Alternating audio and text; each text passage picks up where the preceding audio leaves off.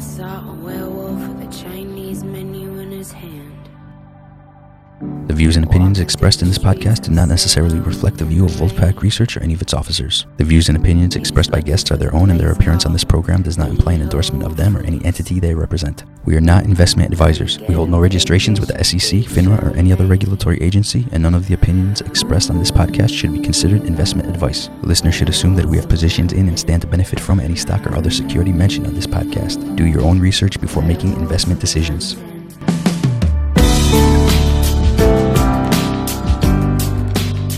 Welcome to the Wolf Den. This is Dan David. I'm here with the pack. We have Ethan and Carl, our sound engineer. God help us all. We have a very special show here today. We have Ambassador Dennis Shea. Ambassador Shea work experience includes the last 2 years, has been serving as the Deputy U.S. Trade Representative and Chief of Mission in Geneva, where he represents the United States as the ambassador to the World Trade Organization. He only got that job because I turned it down. Prior to being the ambassador for the World Trade Organization, he served from 2007 to 2018 as a member of the U.S.-China Economic and Security Review Commission. That's a mouthful. I've testified with them and talked to them before, and these guys take their job pretty seriously. It's defined as a bipartisan organization that annually assesses the U.S.-China security and economic trade relationship, including China's compliance with the WTO commitments, which we'll be talking about here today. Each year from 2012 to 2017, he served as either the Commission's chairman or vice chairman. Ambassador Shea, welcome to our program. Thanks, Dan. Great to be here. And it's good to see you again. I remember your visits to the China Commission, and so it's really great to see you again. It's great to see you again, Ambassador Shea, in a different role. In the role that I saw you in with the U.S.-China Economic and Security Review Commission, I will say, out of the half a dozen trips that I took down to Washington over 2 or 3 years, your commission were really the only group of people I met that kind of thoroughly got it and understood what we were up against, where trade was concerned, human rights were concerned, a whole breadth of issues. So thank you for your service there, and thank you for your service now. Thanks, Dan. I mean, it was a real honor to serve on the China Commission, and it for a long time, it's been one of the truly, bipartisan operations and commissions in Washington. When I first started in 2007, you had sort of on the Republican side, the national security hawks. On the Democratic side, more labor-oriented, very concerned about WTO and U.S.-China trade. And we were viewed as sort of the hawks, the China hawks. Mm. And over the years I was on, from 2007 to 2017, the whole center of gravity in Washington shifted, where the commission was right in the middle of thinking in Washington about China. In fact, a recent report in the Washington Post put a story on the front page about the report and called the China Commission influential and well-regarded. Again, that's a transformation from 2007 where we were viewed as a bit wacky, a bit out there on the spectrum, but the whole center of gravity has shifted in Washington on China. Well, I remember when I came down to meet with you in 2015, I think it was, China was still an aggressive critic of this commission. And you put out a voluminous document every year that was the review. And I remember somebody saying in there, it wasn't you, but one of the commissioners in there saying, I'm not sure how many or any members of Congress read this whole thing, but I guarantee you it's very well read in China. That's true. That is very, very true. With annotations made, I'm sure. When we would go to China, we used to go there annually to visit and talk to people. We were prohibited by the Chinese authorities to use our official name. Wow. We couldn't call ourselves the U.S.-China Commission because that would lend some credence or authority to the commission as if it were legitimate. We had to call ourselves advisors to Congress. Oh. And they would police us if we were. You're right. If we stepped over the line and said commission, they would police us. So it's very strange. Yeah, well, not the least of which that it's strange that you have a minder wherever you go, just making sure that you're minding. Well, it's an interesting thing, and I want to talk more about the WTO and the job that you've done there and the difficult job. It's probably been no more in the news over the last 2 years than ever in my lifetime. But first, as we're discussing China and their pushback against the U.S.-China Economic Security Review Commission and others, is it ever amazing to you, as it is me, how China is able to export a chill on the freedom of speech outside of their country and how effective they are at this? It sure is. I mean, when you read about the extraterritoriality of the Hong Kong national security law, I've been reading about professors at universities in the United States who teach Chinese students. Yeah. And they feel the need to protect the identity of these students through encrypted IDs and other measures, because they might be prosecuted for saying something in a class here in the United States. Yes. And so it's pretty extraordinary. You know of, I'm sure, Professor Paul Gillis. Sure. He's accounting, a great expert on accounting practices in China. We've had him on our show a couple of times. And one of the things that just kind of comes away as a throwaway comment we talked about is that he can be more critical of China teaching at Peking University, his class, than he can if he's doing a summer stint at Stanford. Really? Yeah. He could talk about Tiananmen Square to a degree. He could talk about maybe some things of freedom that would be better in China. But if he comes to the United States and teaches at, say, Berkeley or an Ivy League university, and he's critical of China in any way, he said he's got a line of students that will come after him. And these are obviously Chinese students who are there, and they're made to do this, right? Just to show their patriotism, to go after this professor who would dare say something on foreign soil about China. And it's where the Confucius University kind of tagline is starting to come into play. Right. I mean, it's that is troublesome. I mean, thank you for sharing that. I mean, there's some great work also on United Front activities overseas. There's a book written by an Australian named Clive Hamilton and a German author whose name I can't recall right now, but on United Front activities. These are activities to sort of shape and influence foreign governments, other foreign elites, other foreign audiences, and they take it extremely seriously in China. But it's a very good book. Just came out last year. I would recommend it. Clive Hamilton is the author. I'll write that down. Carl, did you get that, Clive Hamilton? Got it written down. There you go, buddy. All right, so tell me, Ambassador, how did you go from the commission to becoming our trade representative, our deputy trade representative and ambassador to the WTO? It begins and ends with Bob Lighthizer, my boss, the U.S. trade representative. I got my first job in Washington at a law firm where Bob was a partner.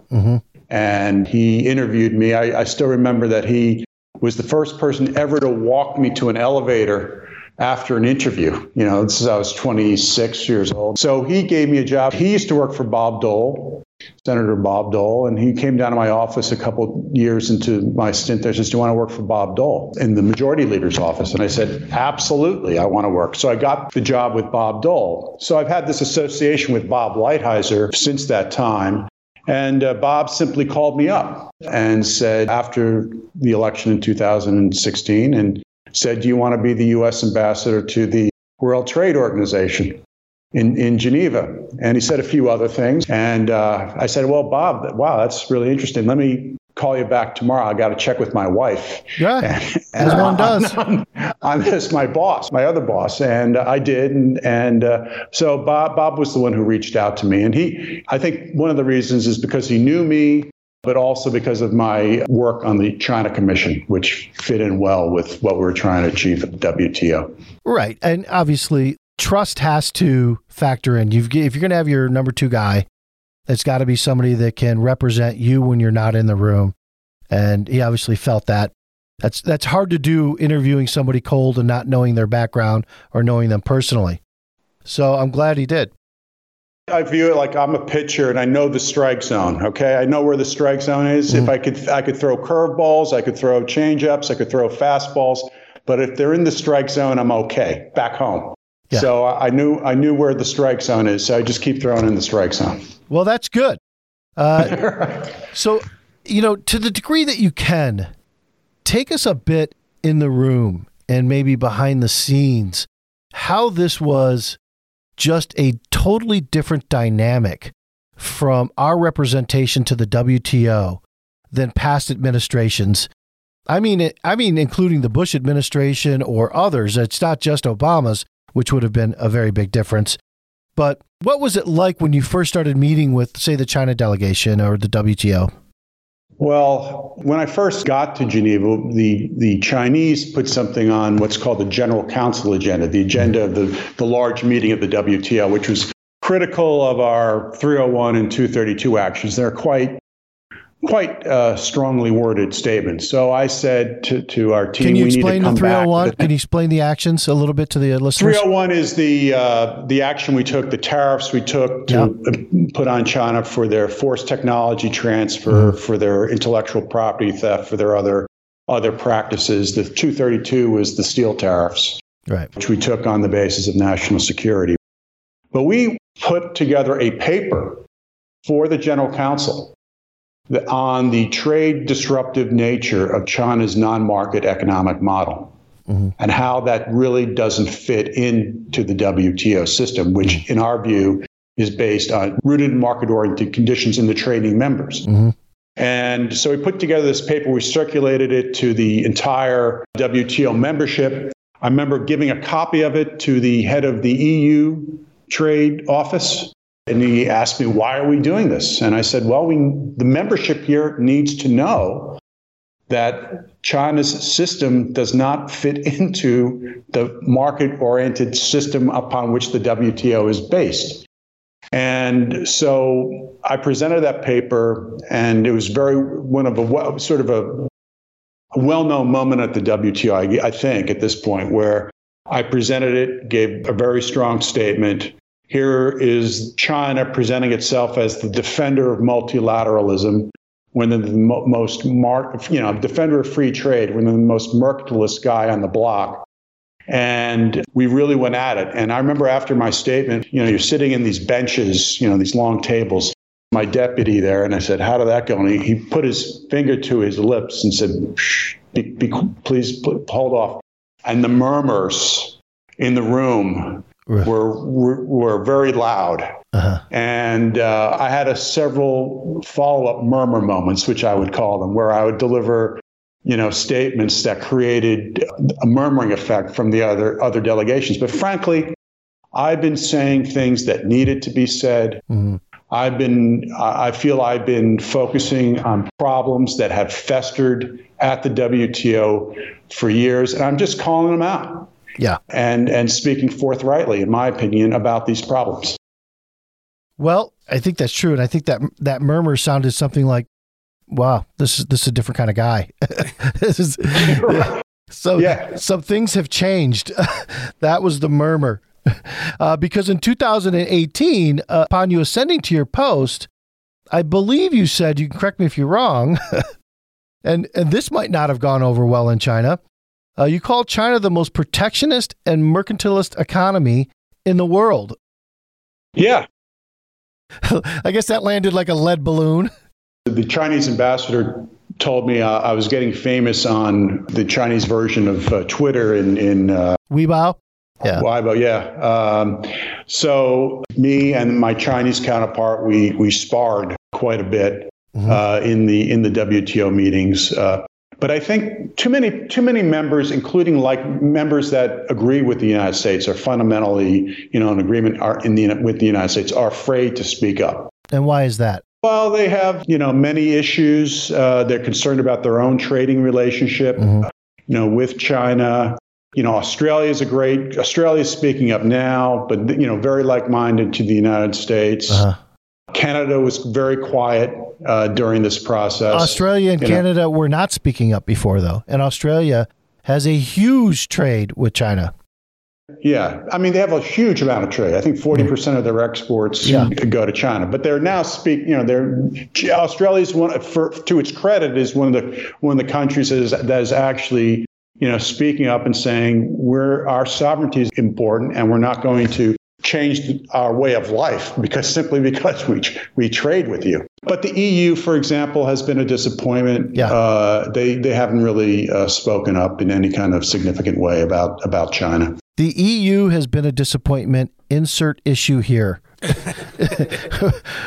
Whatever issue you want to put in there, you can put in front of that. The EU has been a disappointment, in my opinion. I feel like Australia and Canada, perhaps, whether it's following the lead or not feeling like 5, 10, 12 years ago that they had the support of the United States to speak out, they didn't. And they have been more vocal now. I'm glad that they are, because we do, as President-elect Biden has even said, we do need partners in this. We certainly do. Yeah. Sure. Yeah. I mean, Japan has been a good ally of the United States, the WTO. I mean, they don't go as far as we do, but they go pretty far.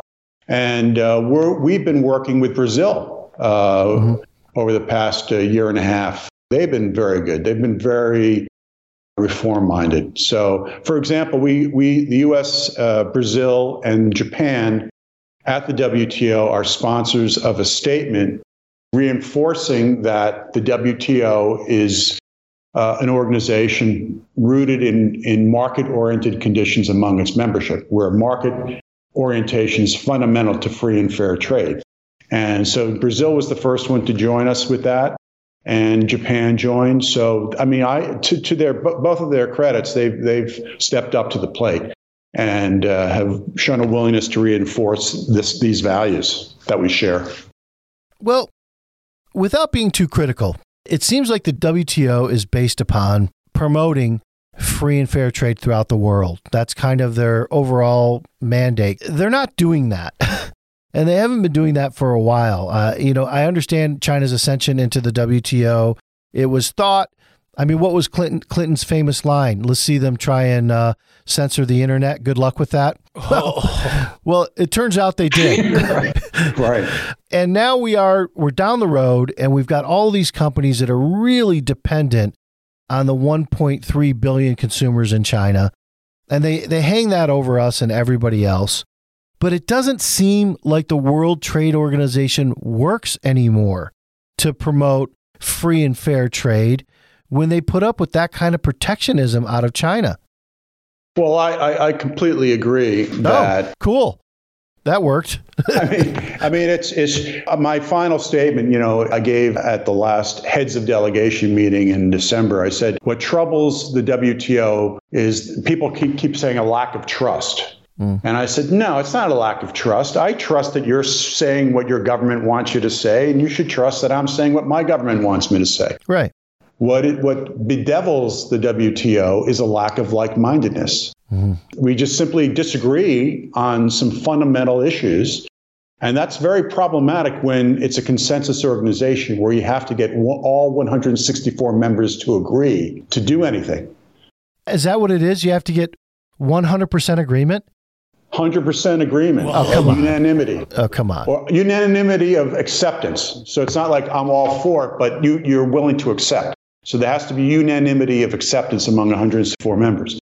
I pointed out the three areas where there's lack of like-mindedness. One, the first thing is that the non-market economy of China simply is not compatible with the WTO. No. We believe this is about market-oriented conditions, market orientation at the WTO. They're not. And I explained why. So that's the biggest reason. If it were the 120th largest economy, it wouldn't be a problem. But it's the second largest economy in the world, and it's playing by a completely different set of rules than just about everybody else. It just doesn't work. So that's number one. And I think I made some progress in getting that message across to the membership.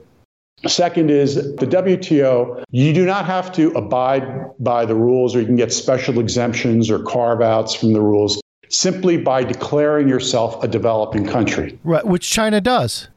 Yeah, China's a developing country. Come on. India's a developing country. Saudi Arabia is a developing country. Right. All these very wealthy and countries with very large trading. All these very wealthy and developed countries. Exactly. So we've been hammering that point. We have a proposal that we put forward at the WTO that says if you're a G20 member, an OECD member, you account for 0.5% or more of global merchandise trade. Call yourself what you want, but you have to abide by the rules. I mean, Right. you can't get special and differential treatment as of right. You can negotiate for it, Right. but you're not entitled to it as of right. So that's the second major difference, that too many countries there just don't want to abide by the rules. So I ask, if you don't want to abide by the rules of the organization, Why be in it? Why do you want to be part of the organization? And so that's the second point. And the third point is this appellate body. Have you heard anything about that? There is no appellate body. I mean, really. There is no appellate body right now. We put an end to the appellate body. We blocked appointments to the appellate body. And there's just a fundamental difference. It didn't work to begin with. It didn't work. It didn't work, and it helped shield China, Right. frankly, from a lot of disciplines. I won't get into the legal details, but few members felt that this appellate body was supposed to be this international court creating trade jurisprudence that binds everybody else, and that's creating precedent. No. It's supposed to just look at the agreements. If there's a dispute, did the panel level get the legal arguments right? That's it, and do your job in 60 days and no later than 90 days. It's not creating precedents or jurisprudence. It's just, more of an arbitration style approach. So there's a fundamental difference. Some members feel it's some huge court of international trade, which the United States has objected to, not just in this administration, but in Democratic administrations. Yeah, they did. And really, it's just a way to say a ruling went against me. I'm not happy. I'm going to appeal it, and my friends will stand behind me on the appeal. And it just didn't work. And talk to us about, first of all, do you ever feel like walking in there one day and go, you know what? We've decided the United States is an emerging market. and we or developing country. Developing country. There you go. Developing country. We're going to country. declare ourselves a developing country. So we want all the benefits you get. That would be the ultimate insult to the whole organization. Well, at some point, don't be insulted, organization. But if this is the way it's going to work, talk to us, Ambassador, about what are the benefits of declaring yourself a developing nation versus a developed nation?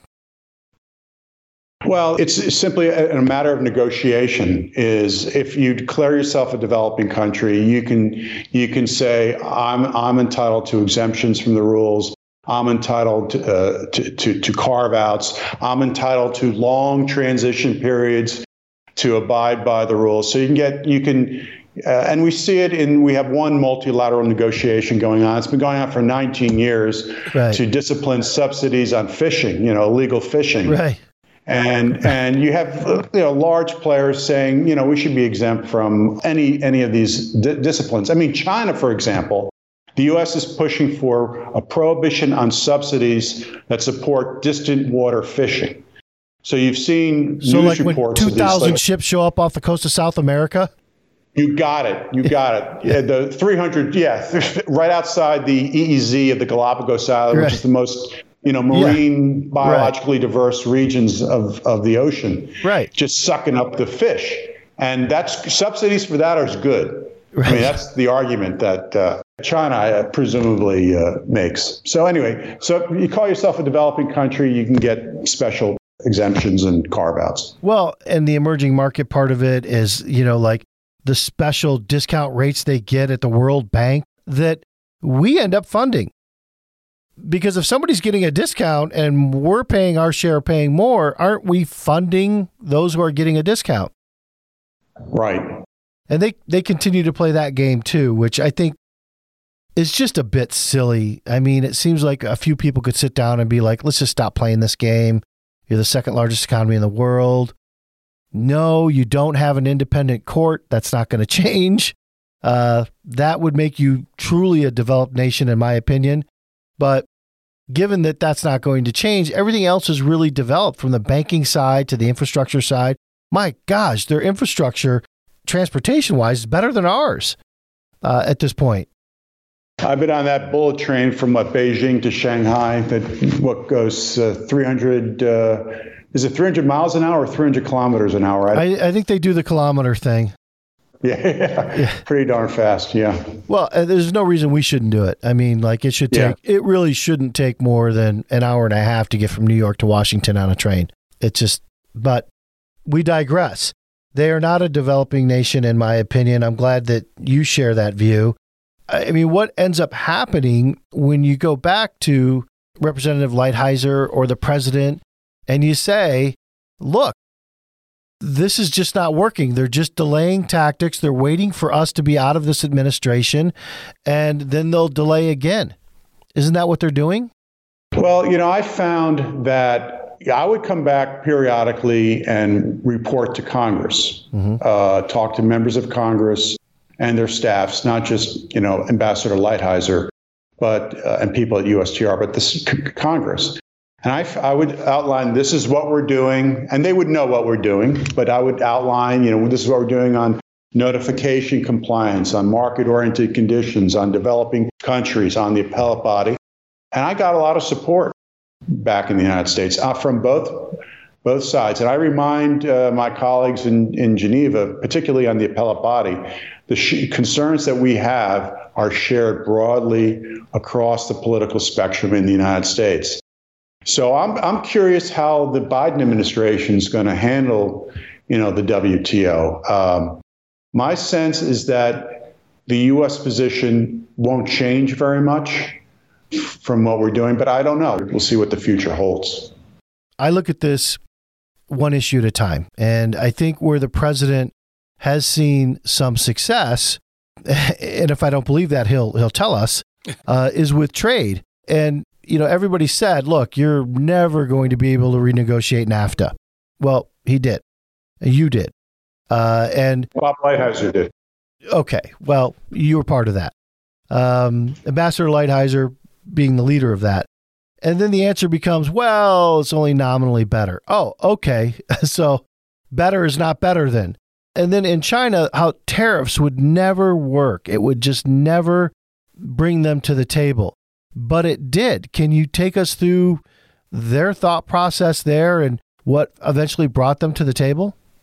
Well, I was not directly involved in the U.S.-China negotiations. I was at my post in Geneva, so not directly involved. But I think you hit the nail on the head. The fact is that without the leverage, nothing would have happened. I mean, we've had 15 years of negotiations with these alphabet soup groups, the SCD, the JCCT, with China, with commitments made, and nothing happens.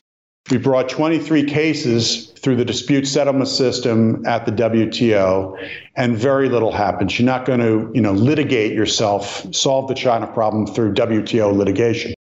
So what Bob did was exercise some leverage, brought leverage to the table, and that got their attention. And that's been my experience over 15 years watching China, that you have to be willing to impose costs to force some action on their part. And sometimes imposing costs can go back at you. It's not cost-free on yourself to impose costs on others. But if it's a fight willing to fight, then you got to step up to the plate and take cost-exacting measures like we did at in the China negotiations. Well, yeah, I've often said, did we think that China wasn't going to fight back? There would be some pushback. And, President Obama, for his part, I think was very statesmanlike and predictable, which I think China really likes predictability. And he said, please and thank you a lot. And that didn't seem to get it done with Europe or China being nice about it. What gets it done is having a cohesive policy and consequences. The consequences matter, I think, the most. If there aren't any, then China is just going to continue to look after China, right? I think China's ambassador, is it Zhuar Hanman, is a member of the China Advisory Board to the WTO. In 2019, he said the WTO needed to abide by the most favored nation and national treatment agreements. What do these agreements mean, and how are they advantageous to China? Well, most favored nation treatment says you treat everybody the same. You have tariff bindings and they apply to everybody equally. So our tariffs that we imposed on China as a result of what I said, the 301 investigation, China alleged that they violated the non-market, they violated the MFN principle. I guess the point I would make is, again, the WTO is premised on the notion that everybody is essentially going to be engaged in trade on market-oriented policies on the basis of and China simply is not fitting into that. It's a non-market economy, so we're dealing it in that fashion. We did make an argument at the WTO that the tariffs, the 301 tariffs, were consistent with the WTO agreement, with the GATT. We made a GATT, General Agreement on Tariffs and Trade argument, on public morals, that China was violating public morals, and that gave us the right to impose the tariffs. So we try to make an argument within the WTO system. A panel at the WTO rejected that. But fundamentally, the system, we tried 23 cases on various aspects of Chinese policy and practices. It didn't really move the needle. China did not morph into some market-oriented economy. It's very much state-led, as you well know, in many different areas, particularly in the high-tech area and areas where the government feels they need to be the leaders. So we took action that we felt that we needed to take. So to what degree does the WTO factor in or consider human rights violations? Are they completely agnostic to that? They're just on trade? Or does any of that come in? It's not really an organization that is, focused on human rights. I mean, I could see in the Biden administration there could be issues around forced labor. Yeah, I hope so. In China that might get people's attention. It's getting people's attention outside the WTO. But whether that moves into the WTO, remains a question. But it's not a human rights organization. No. And on a Middle East part of it, like considering their situation there, I often think about, who Iran's biggest trading partner is, and it'd be China, right? And Russia. And why is that? Because they're the most, strictly Muslim nation governed by the Quran in the world. You think they don't know that China has 1 million, 2 million Uyghurs in forced labor camps and is doing all kinds of things that would be considered objectionable to Iran? But they would rather trade with China than us. And I think, some of that comes down to the fact that China's not dropping bombs in the Middle East. And China basically says, you do you run your country the way you run your country. We'll run our country the way we run our country. And China seems to get a lot of trade based on the fact that they don't tell people that they need communism or democracy, where we kind of come in and say, we're gonna topple Saddam Hussein. One of the bedrocks, as you know, of their foreign policy is non-interference in the internal affairs of China, right? But yeah, with certain countries, they say, we'll leave you alone, you leave us alone.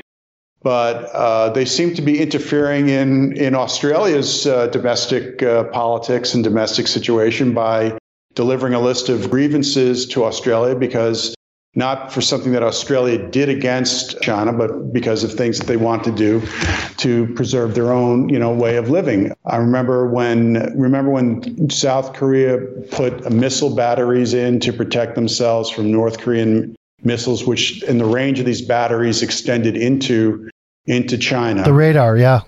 Yeah, China took action against Korea. China has withheld rare earths from Japan. Yes. Because of, I think it was the debate over the administration of the Senkaku Islands and steps taken by the Japanese government to assert more authority over the Senkaku Islands. So they sometimes talk the non-interference game, but then they interfere selectively in certain countries. Well, I think very regionally anyway. They are, in my opinion, what I've seen is they're going to be a complete regional power and really kind of have denial of access to the South China Sea, which is a trade issue, right? Because they're taking fishing rights there and trade rights there from us. So I see them doing that regionally, and maybe that's going to expand with the Belt and Road Initiative. They're certainly moving into Africa, and I think they're going to leapfrog off Africa into South America and get in our hemisphere is their plan, is that kind of coming down in that pathway. But it's a scary thing what they're doing with the South China Sea. It's both trade-related and military-related. And at this point, I don't know if there's anything we can do about it. Do you? Well, I mean, the United States continues to conduct freedom of navigation exercises, in the South China Sea to assert that this territory is not yours. It's not anybody's. Right. And that's the U.S. upholding international law. Right. Okay. That's the U.S. upholding international law. We need more countries. And when I talk about allies and when we hear about allies and partners, we need more countries to join us in these exercises and to assert that this enormous geographical mass known as the South China Sea is international waterways. So, one thing I point out when people say, oh, the U.S. is a terrible ally, I mean, who sold, my understanding is sold the engines to the Chinese for their diesel electric engines, which are very quiet, to make them very quiet and therefore very deadly. The submarines? Was Germany over U.S. objections. Don't even get me started on them. How powerful are they in the EU when it comes to trade? Well, you saw that the EU and China just signed an. Oh, you mean Germany? Yeah. I mean, I think this EU-China investment treaty was largely driven by Germany, which in turn was driven by, powerful multinational interests within Germany who wanted to secure, market access or at least commitments for greater market access from China. Yeah, I feel like the EU economy really kind of flows off and is a derivative of Germany. That's no knock on France or some of the other bigger countries, but it seems like when there's a crisis or when there's leadership, they all kind of turn to Germany, and it's really all about production for them. Yeah, I think obviously, particularly with the exit of the United Kingdom from the EU, Germany is even a larger player, if not the largest player. Oh, yeah. In the EU. Yeah, no question about it. Yeah, it's an interesting thing. We're going through here. You've seen the Kennedy bill, I guess we'll call it, where companies will be delisted from our U.S. exchanges if they're not compliant with PCAOB rules. And then we've come out and we've announced the delisting of the China telecoms from our exchanges and then rescinded it and re-announced it. I wonder if that's going to go back to rescinding it with the Biden administration. What do you think about these bills overall and taking that action overall and about what's happened with these telecoms? Well, I don't really have a point about the Kennedy bill, but I do think some of the actions we've seen coming out of Congress, coming out of the State Department recently are actions that are fully justified and long overdue. And I read that they're coming out like one every day, it seems. And I personally applaud most of them. To the extent that I'm not engaged or personally involved in any of them. But from what I see, this is stuff that should have been done years ago, and we're finally doing it. So on many of these different issues. Yeah. And I think that I agree. It's long overdue, should have been done.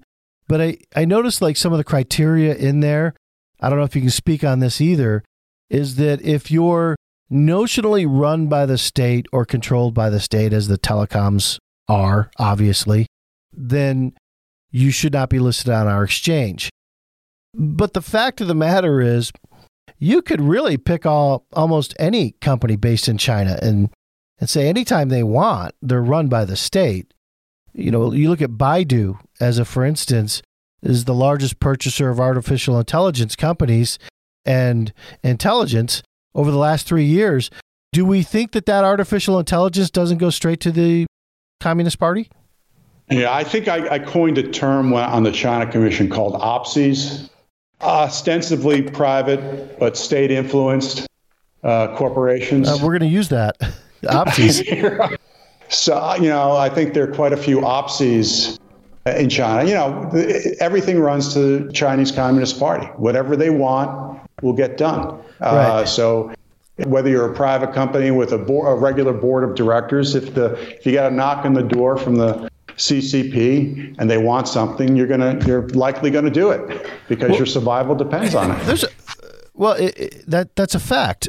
I know you're laughing at that, Carl, but you think there's not a member of the CCP on Alibaba's board, or right there, or any of these companies? There's a minder in that company that is as powerful, in some ways more powerful than the CEO of the company, because they are reporting back to the party. I've been to China, and you go to this is a private company. You're taking a tour of maybe some wind turbine factory, or, there's the private. With technology they stole from us. Yeah. And then you look in a door, and there's the Communist Party room. I mean, they literally have rooms where the cadre, the CCP cadre meets. I mean, Jack Ma is a member of the Chinese Communist Party. Well, of course he is. Right? I think he admitted that. That's publicly known. I think they took him in a room at one point or another and said, "You're a member of the China's Communist Party, right, Jack?" And Jack said, "Right." Yeah. We did a show on him last week, how he's kind of disappeared, and you know how it is in China. They tell you to lay low. You go in your gilded cage, which is your apartment, and I think they put out some kind of release of some kind that said that Jack Ma is embracing his supervision. So. Yeah, like we all do when we get married, I suppose. But for Jack, it's with no benefit. Well, actually, if it's with no benefits, it's exactly like being married. There you go. Yeah, so that's what you talk about, and that's the nuance that you mean, I think, when you say a protectionist economy. Because when it's controlled by just a few people at the top, how is that a free market? Just notionally. Well, I mean, yeah, it's like they have national champions, which could also be ostensibly private companies, but they have national champions, which are state-led, state-influenced, state-run, financed by the 4 major state banks in China, meeting industrial policy goals established by the Chinese Communist Party, supported by intellectual property theft and cyber espionage to help them develop. Add to the mix the fact that they don't have an independent judiciary. There are restrictions on information flows. Growing influence of the CCP in companies both private and state-owned. It's just not a system that's compatible with the WTO. And for people to think that I'm just some kind of hawk, I mean, okay, I don't really care what you think, but still, I will just say that even in the meeting that I had with you 5-6 years ago and the commission, I came in and part of what we were talking about was an aluminum company.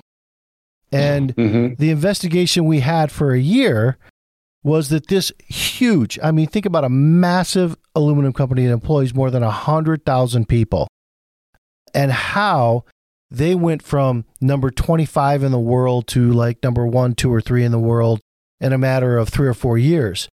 And as we see, I mean, when you think about aluminum, it's a 20th century product, right? And that's because of electricity.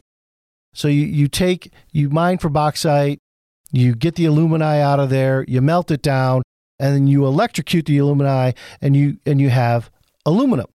And what we found, which is an open secret and everybody knew, is the electricity was subsidized, and that was the biggest cost in producing aluminum. So when President Trump or President Obama or anybody who's talked about aluminum dumping in the past, that's what they mean.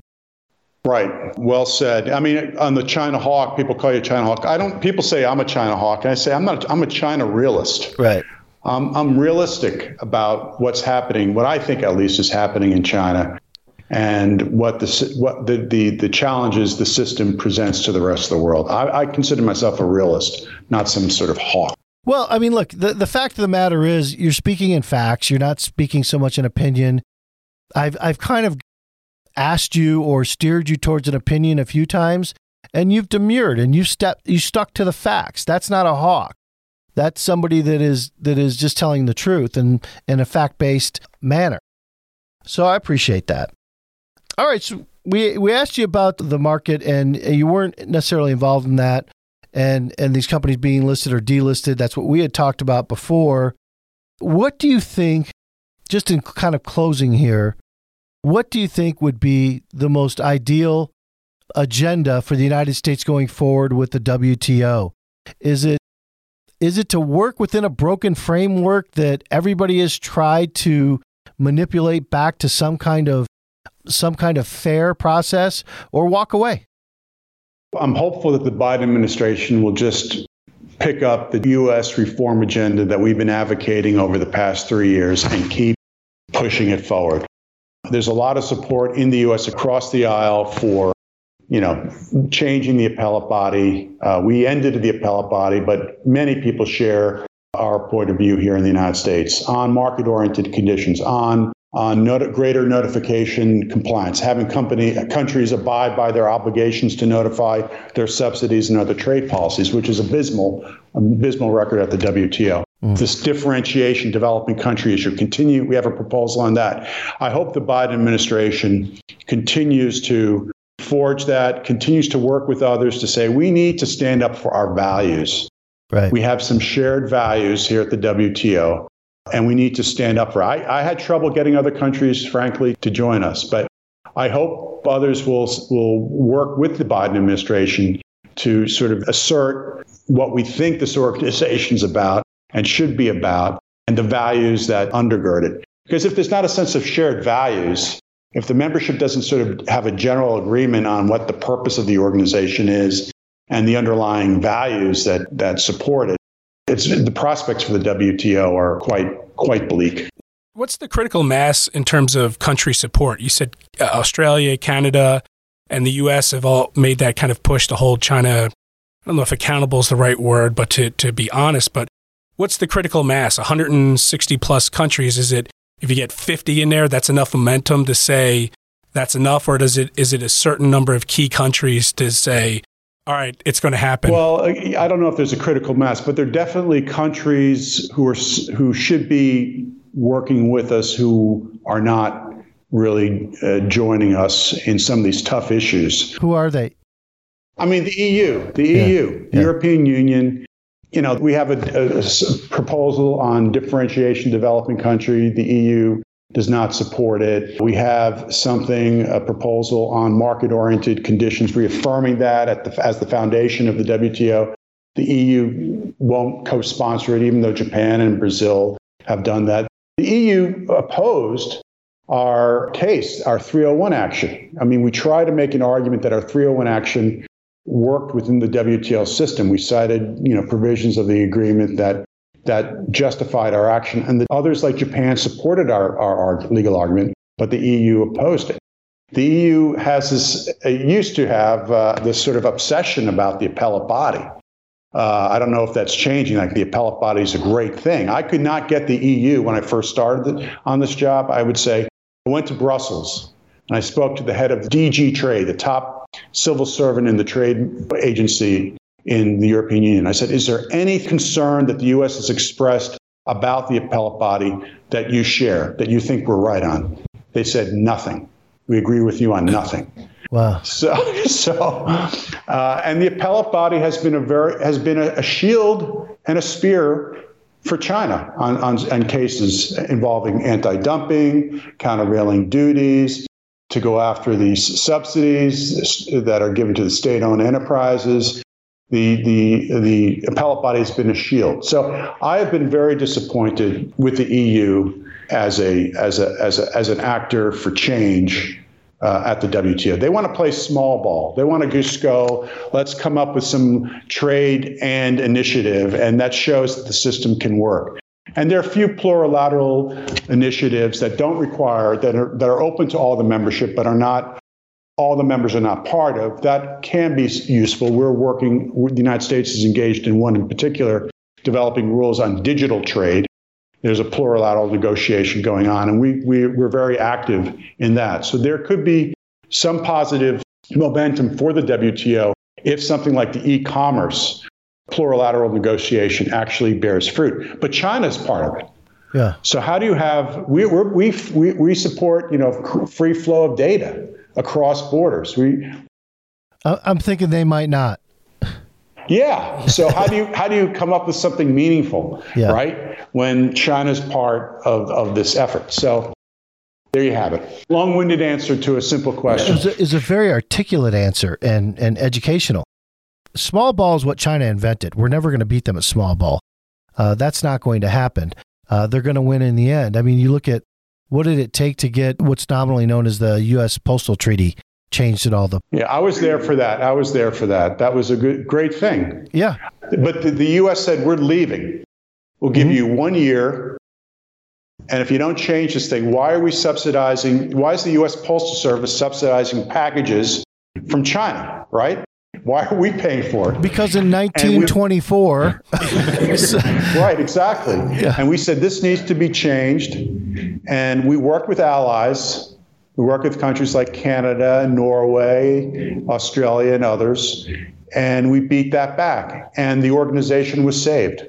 Well, but if we did not fix that, the organization would have, well, really they said that too. And that's the kind of thing that you're criticized for in the beginning, especially from the organization itself. But what people didn't realize, and I went around talking about this in 2018, and I brought it up a lot, that this was to a large degree putting a lot of businesses and had put a lot of businesses in the United States out of business, because it's not just the cheap labor that you're competing with here in the United States to make a T-shirt. But even if you have that T-shirt, it cost more to send it from Virginia to New York than it did from Beijing to New York. Right. And by the way, if you wanted to send it back to Beijing, well, now it really cost you money. Right.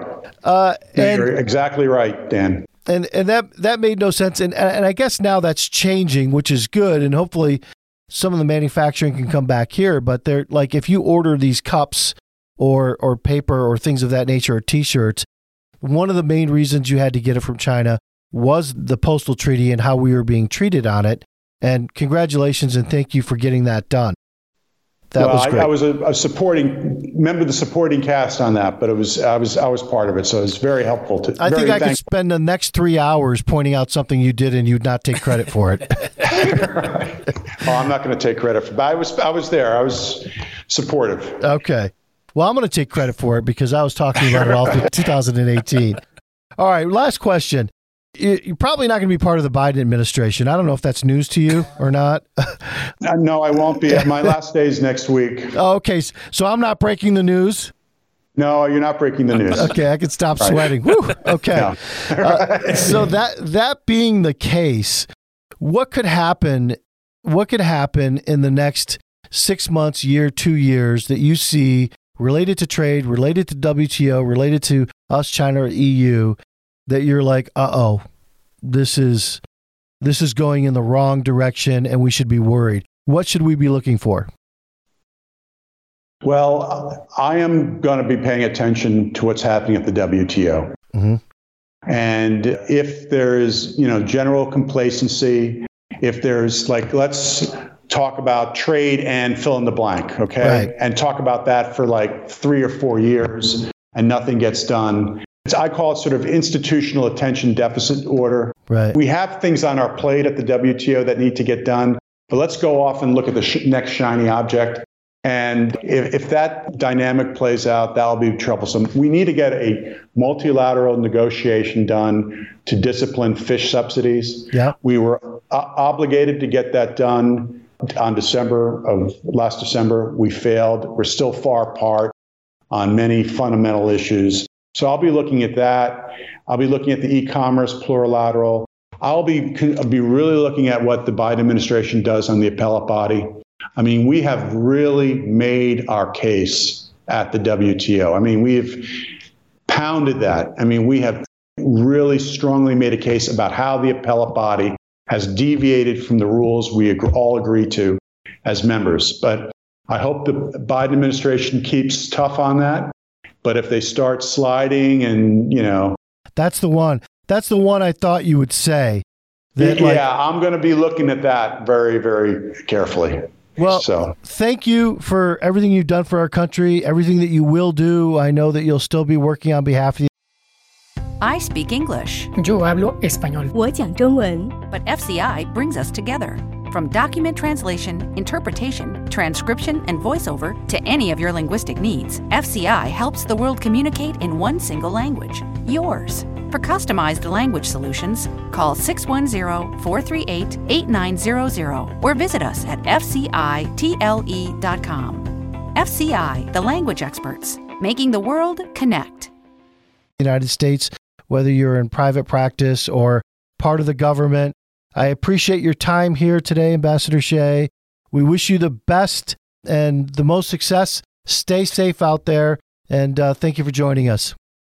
Thank you, Dan. Great to be with you. Okay, that was Ambassador Shea from the World Trade Organization, and I thought that was a very compelling interview. Gave us a lot of insight over the last couple of years in trade with China and the EU. If you liked what you heard, give us a like on Twitter, retweet it, send us a comment, tell us who else you want to hear from. Thanks for joining us. Talk to you soon.